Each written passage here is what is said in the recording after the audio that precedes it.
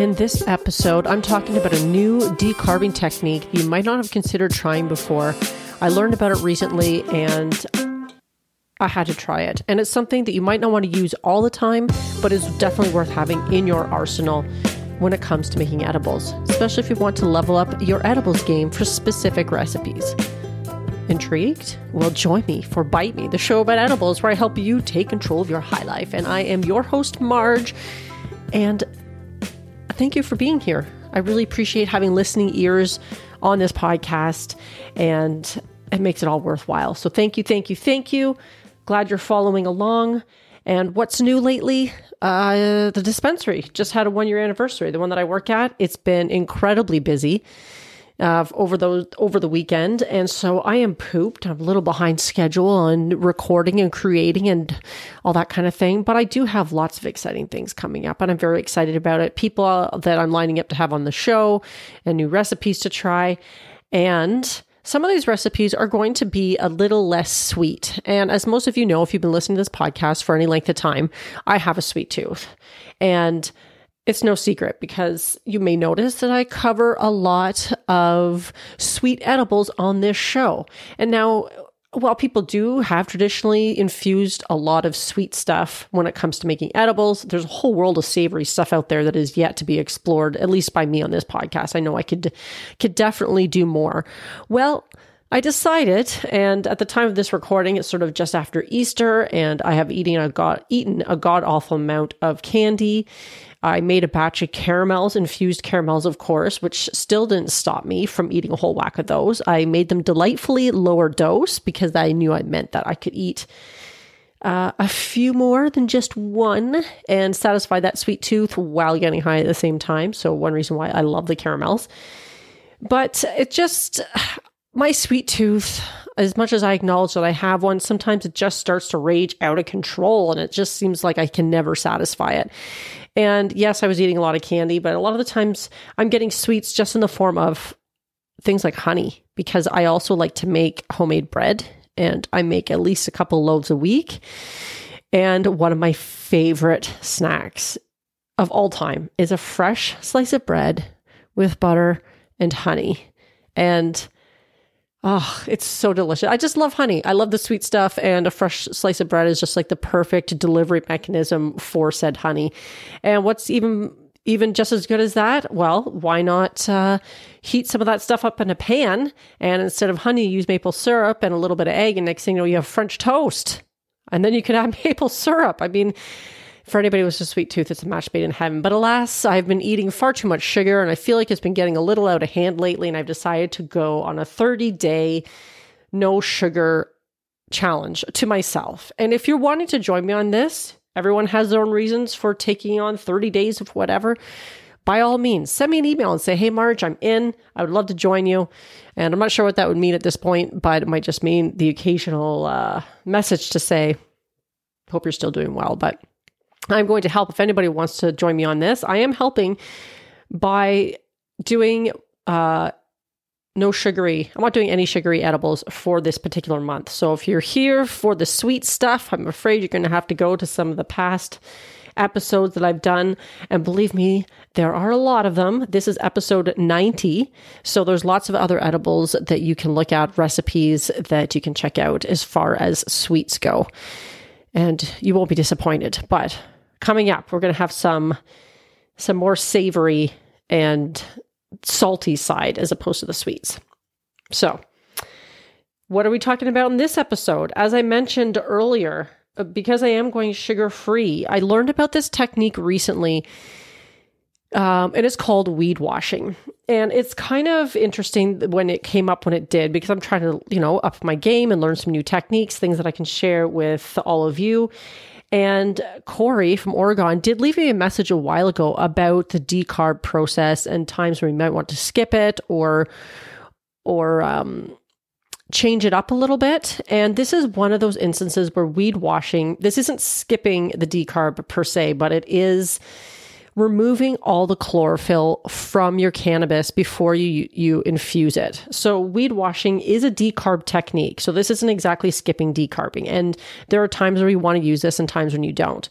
And essentially what you're doing is you're taking your cannabis and you're washing it. And what does that mean? You put it in a bowl. What I did, I had it in like a big measuring cup. I put it in a bowl. You add ice and then you fill the bowl with water so it covers your cannabis and you leave it there for 12 hours. Then you strain it. You strain your cannabis. By then the ice will have melted. You'll strain it. You'll see how green that water is. And then you'll do it again. You'll fill the bowl with some more ice. Of course, your cannabis is back in the bowl. You're filling it with ice and water. You're letting it sit for another 12 hours. And you do this over 2 days. You could probably even go a little longer, but usually by the second day, you've done this maybe about 4 times, you'll notice that the water is running a lot clearer than it was at the beginning, the first time you strained it. So you do this for, like I said, the 2 days. And then when you are satisfied that it has been washed enough, you're going to drop your cannabis, strain it again, and drop the cannabis in a pot of boiling water for 5 minutes. And that is going to be your decarb. Then you strain it again, drain all the water off, and then it's ready to use for your infusion. And what this is going to do is it's going to remove all the chlorophyll so you don't have that weed taste in your end product. So what I did attempt this, and I infused afterwards in olive oil because I was wanting to use this to test it out for a recipe. I'm not going to say what recipe it is yet, but I infused some olive oil with this washed cannabis, and then I made a recipe with it. And I should have just tried the olive oil. I don't know why I tried the end product, but the thing that I made with the olive oil, it was a recipe that had I not washed the weed, the green taste would have definitely shone through because it was more delicate recipe where this is an instance where washing cannabis is a perfect use for this kind of thing. And I tasted it and I didn't taste any weed at all. Like I said, I should have tasted the olive oil itself and not the final thing, but this is a recipe where it was delicate enough, the flavor, that had I used a conventionally infused olive oil, I would have definitely tasted that green taste. And so you're going to want to use this technique when you're looking to create a recipe or an infusion where you really want to make sure you're avoiding that green taste. Now, there are times when you don't want to use this because the wash method, which I have to give credit to the Nomad Cook. He is a Canadian chef who's going to be traveling across the country this summer doing pop-up dinners. He himself actually credits this technique to Jeff the 420 chef. You may have heard of both of these gentlemen doing some great things in the cannabis space. And Jeff the 420 chef is a US-based chef who has written books and has a website and also making beautiful edibles as well. And these two use this method to remove that chlorophyll. But when you're doing that, you're also removing the trichomes and terpenes. So you're not having a full spectrum infusion at that point because you have removed the terpenes and the trichomes. And so there are times where a lot of the times people want to try and preserve terpenes with, doing skipping the decarb because they're wanting to preserve those terpenes for a food pairing type of situation where you're trying to bring out the flavors and taste in the cannabis with the food that you're eating. This is not the decarb for that situation because you're removing all that stuff that's giving the cannabis its taste and its flavor. And removing the chlorophyll is removing it all. So why would you want to do this? Well, the Nomad Chef Nomad Cook, you should give him a follow on Instagram. He's pretty active on there, and he was doing videos on this washing technique as well. But he lists a few different reasons why you might want to do this. One, you might be someone who doesn't like the taste of cannabis in your food. And if that's the case and you don't want to have to worry about tasting it, whether you're making a lighter, more delicately flavored edible or you're making a classic pot brownie, maybe you just want to make sure that there's no taste whatsoever, try the weed washing and see if that doesn't get rid of it completely.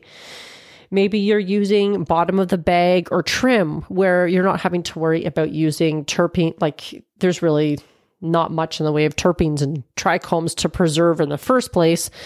So try that. And great for that lesser quality cannabis that you might have larger quantities of.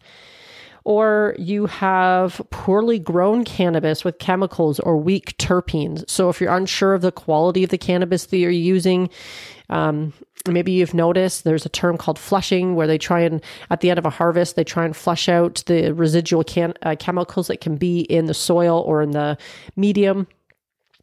Maybe you have that, but it wasn't as well done. So you can maybe taste some of that when you've smoked some of this weed or whatever. So that might be one way, because that is one way to remove some of those additional things through this washing method. And finally, he gives the reason of you may want to hide the butter cannabis flavor from the chlorophyll. Wait, is that a little backwards? You may want to hide the chlorophyll from the cannabis butter. Now I'm getting it backwards. So in any case, you want to hide the taste of the chlorophyll from your cannabis butter. And so those are 4 great reasons why you would want to do that. And, this can be a fun way. If you make a larger batch, the only thing with that is you're going to want to have it infused pretty quickly, because I'm not sure how long that's like wet cannabis is going to last sitting in your refrigerator. It's going to have a shorter shelf life for obvious reasons with that higher moisture content. So whatever it is that you're doing, make sure you have a purpose for it in mind. I still have a little bit sitting in my fridge that I probably have to do something with right away, because I didn't use it all for my olive oil infusion, but it's not going to last forever in there because it is highly susceptible to getting mold, just like any other item that can get lost in the back of your fridge. The other thing to do, which is something I didn't do and I have some regrets, is that I forgot to measure or weigh out the cannabis before I put it in the water, so that when I was ready to go and infuse it, I had all this wet cannabis and it was sort of hard to decide, like, well, how much did I use? Because usually when I'm trying to figure out the potency of something, I have a pretty good idea based on the dry weight before I add it to my infusion, to my, if I'm putting in a magical butter machine or butter or olive oil, whatever the case might be. So I forgot to do that, which is a bit of a crucial step. So I'm flying a little blind, which I don't always like doing, because sometimes that's where accidents happen and people end up doing a wee bit too much, because it's easy to lose track sometimes. So make notes. Again, if you have a cooking journal of any kind, I really like the Gold Leaf ones, those cannabis cooking journals that they do. It's a good, you can make a note of what you've done in there so that you can keep track or refer back to it next time. And especially if you found or dialed in a potency level that you like, just make note of what it was, how much it was when it was dry. So that's pretty much it for this week, my friends. A little bit shorter of an episode, but I will be talking about the recipe that I did with this weed washing technique. Just make sure, I would recommend, if you're going to try it at home, try infusing something like an olive oil or avocado oil would work well too. And the recipe we'll be doing next week will be using that olive oil or avocado oil. And you can try it for yourself and see how you like it. And then that next week's recipe will form the basis of a few other great recipes as well. So I'm looking forward to that. I am hoping to have the Nomad cook on the podcast in coming months. And I'm really wanting to pick his brain about these sorts of techniques, because this is sort of an area of specialty for him. And I've learned a little bit from him in recent months about this weed washing technique and a few other things that I think all of you would enjoy and really like to have in your own repertoire when you're sitting down, or I shouldn't say sitting down, but getting ready to make some beautiful edibles in your own kitchen. So try the weed washing. You don't necessarily have to use a lot of weed. If you're uncertain or you don't want to do a whole whack, then but you have some shake or some trim or bottom of the bag stuff, like they said, it's the perfect application for this kind of thing. So try it out. Let me know what you think. You can always email me anytime at bitemepodcast@fastmail.com. If you want to leave a voice message, then you can do that as well through SpeakPipe. I love hearing the voices of people who are listening to the show, and you can find that in the show notes as well. And I think that's it. Until next time, my friends, stay high.